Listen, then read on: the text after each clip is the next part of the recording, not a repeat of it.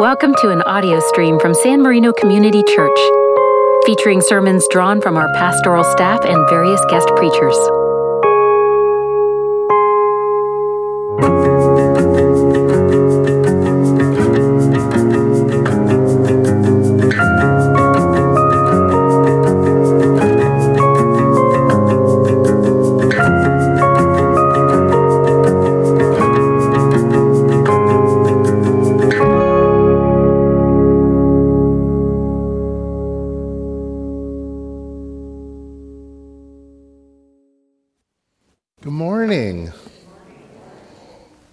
Fun to be here, San Marino Community Church. I was just sitting in that space of listening to the choir, letting the music kind of hang through the sanctuary. What a beautiful, beautiful experience to be here with you this morning. I'm very thankful for you for joining us. Jessica asked me to come preach. I'm a football coach, so there's nothing else happening today that I thought might distract from our focus. Jessica asked me to just remind you that we'll return to the traditional sermon series after this week, but she said that I didn't have to read her mind about what she should say, so I'm here doing this the best I can. So thanks for being here. I pray that this time for you is a space to reflect on one of my favorite stories in the Gospels. And I really do hope that this time is reflective for you and you hear from the Holy Spirit what the Holy Spirit has for you. So I'm going to read the story and talk about the story as we go. It's a powerful story. It's one of crowds and people and surprises. It's a story a lot of us have heard many times, and yet this story, every time I hear it, I feel like I find something new for myself. And so that's my hope for you today. So let me tell this story. Then Jesus entered and walked through Jericho. There was a man there, his name Zacchaeus, the head tax man, and quite rich. He wanted desperately to see Jesus, but the crowd was in his way. He was a short man and couldn't see over the crowd, so he ran on ahead and climbed up in a sycamore tree so he could see Jesus when he came by. When Jesus got to the tree, he looked up and said, "Zacchaeus, hurry down. Today is my day to be a guest in your home." Zacchaeus scrambled out of the tree, hardly believing his good luck, delighted to take Jesus home with him. Everyone who saw the incident was indignant and grumped. What business does he have getting cozy with this crook? Zacchaeus just stood there, a little stunned. He stammered apologetically, "Master, I give away half my income to the poor, and if I'm caught cheating, I pay 4 times the damages." And Jesus said, "Today is salvation day in this home. Here he is, Zacchaeus, son of Abraham. For the Son of Man came to find and restore the lost."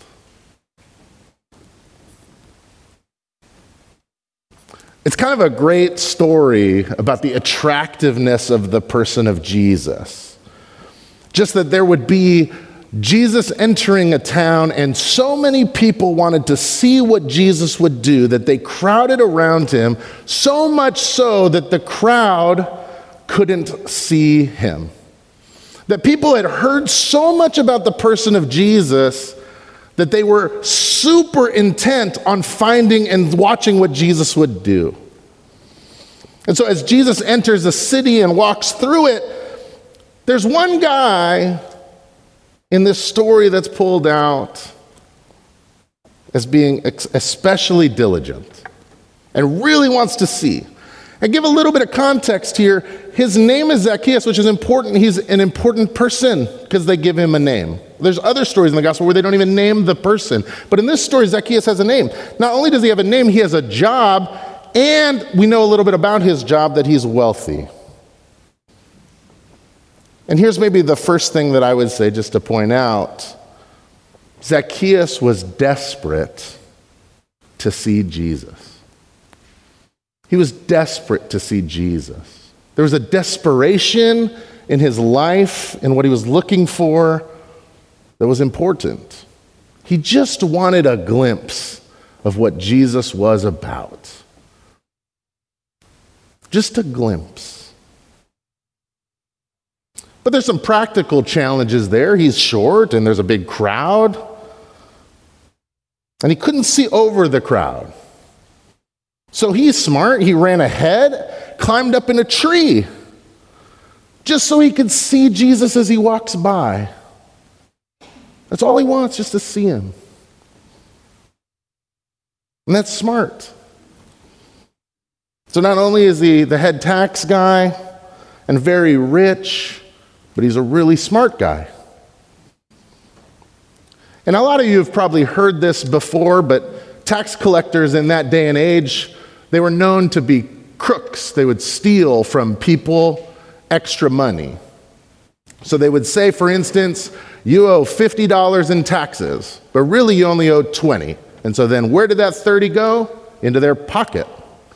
That's what people thought of tax collectors. But not only was that a problem, but he had betrayed his people to the Roman Empire, which was like doubly problematic.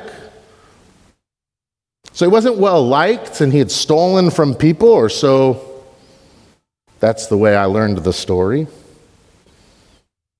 And Jesus gets to the tree where Zacchaeus is hiding, just hoping for a glimpse. Never in his wildest imagination did Zacchaeus think he would have a conversation with Jesus. And Jesus gets to the tree and he looks up and said, "Zacchaeus, hurry down. Today is my day to be a guest in your home." I like this for a couple reasons. One is he knows his name. I don't know why he knows his name. It might be that Zacchaeus was just that popular. It was before social media and news and stuff where you would know who people were very easily. So maybe Zacchaeus was just that well known. Or I like to think Jesus knew he was going to have this conversation.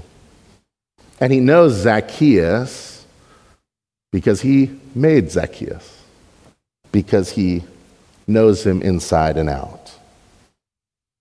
And I also like this story because Jesus invites himself over, which I was always told as a child never to invite yourself over to your friend's house. Zacchaeus scrambles out of the tree, hardly believing his good luck. And if you've heard the story before, you might think, oh my gosh, if you were hated by your friends and the community, everybody thought you were a bad person, and then this giant celebrity everybody wants to see walks up to you and says, oh my gosh, we're due for lunch at your house. That might change the way you're perceived by people. Hardly believing his good luck, delighted to take Jesus home with him. And everyone in the crowd who saw the incident didn't like it. And they asked this question in the gospel, what business does Jesus have getting cozy with this crook? It's a pretty pointed question. And Zacchaeus just stands there. You can imagine being in a situation in front of a bunch of people where somebody's kind of airing your dirty laundry in front of them. You might be like, this is not where I thought this was going to go.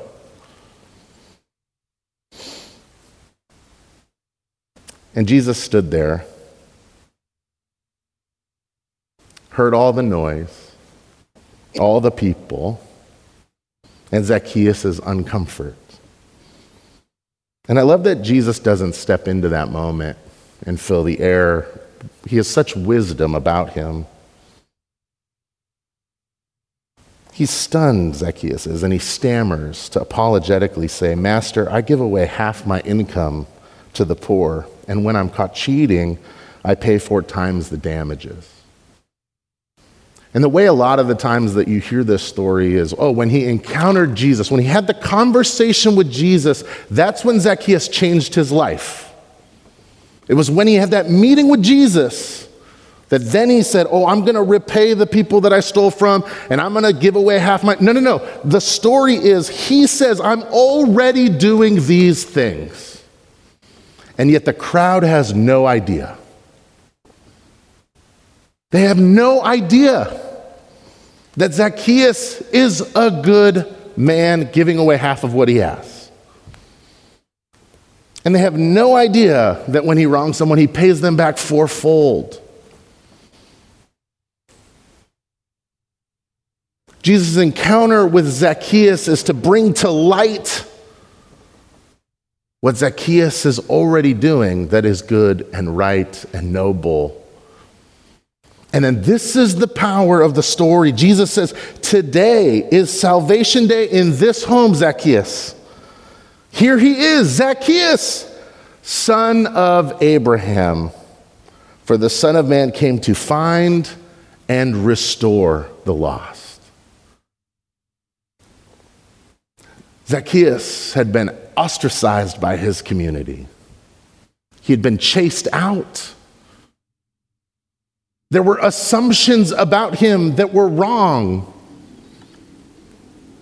That he was a thief, that he was a crook, and the crowd standing by, passionately dismissive of him. And in turn, critical of Jesus for moving towards a man that they understood to be a bad one. And yet, Jesus' presence with them reveals who Zacchaeus' character is. That it is a godly character that the crowd knows nothing about. And so he restores him by communicating who he is and what he's about, and restores him to his community by calling him a son of Abraham. Son of Abraham, you belong here. Here's a couple things when I read this gospel that I hear. Jesus is incredibly attractive. There was a reason people sought Jesus out, and there's a reason why Zacchaeus wanted to see him. And currently, in the world of the church, Jesus isn't necessarily at the center of our conversations. And the crowd is now currently following other crowds rather than following Jesus. And that concerns me. Because the answer to people's longing and search is the person of Jesus. And it's not the crowds, and it's not the new worship song, and it's not the new preacher. It's the person of Jesus. Second, I think about the way Jesus moved towards Zacchaeus with purpose. I think that oftentimes we are uncomfortable initiating with ourselves the pursuit of someone else. I don't know this, but I'm going to guess that you know some people. I'm going to guess that you know their names. I'm going to guess that you could initiate with them. And you know what? If you call them by name, when you saw them, they might be surprised that you know who they are. But I think that's part of being salt and light. Jesus' pursuit of Zacchaeus and calling him by name, this relational intensity that the world is longing for, is an invitation for us as a church to pursue people by name relationally to encourage them.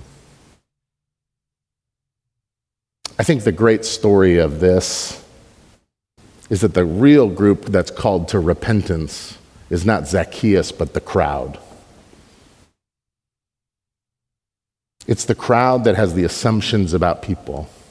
And I know those don't exist in America in 2022. There's no groups of people that we assume things about anymore. That's long past.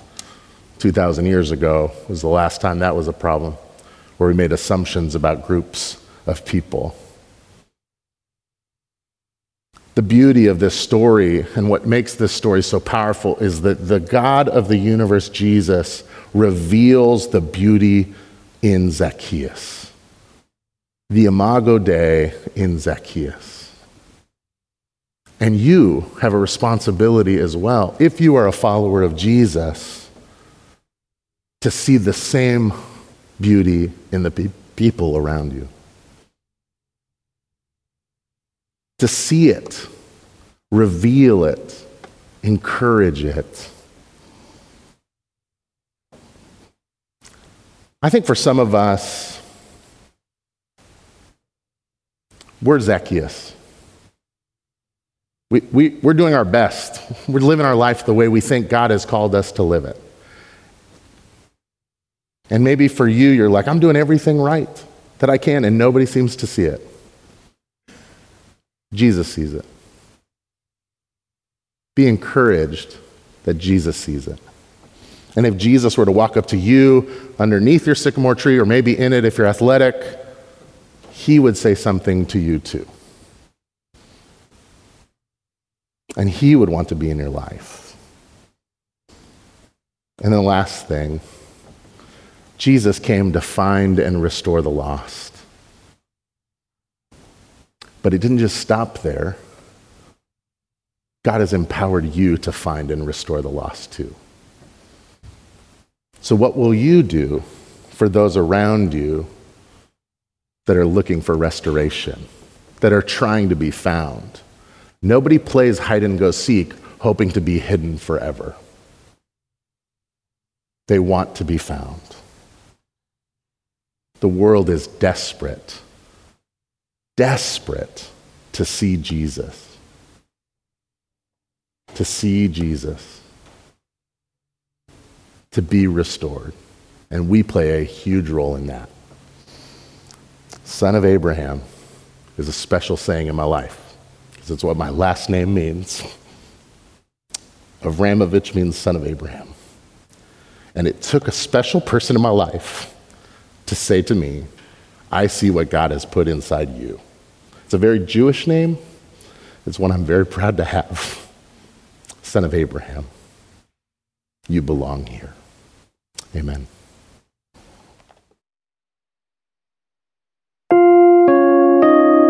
You have been listening to a production of San Marino Community Church.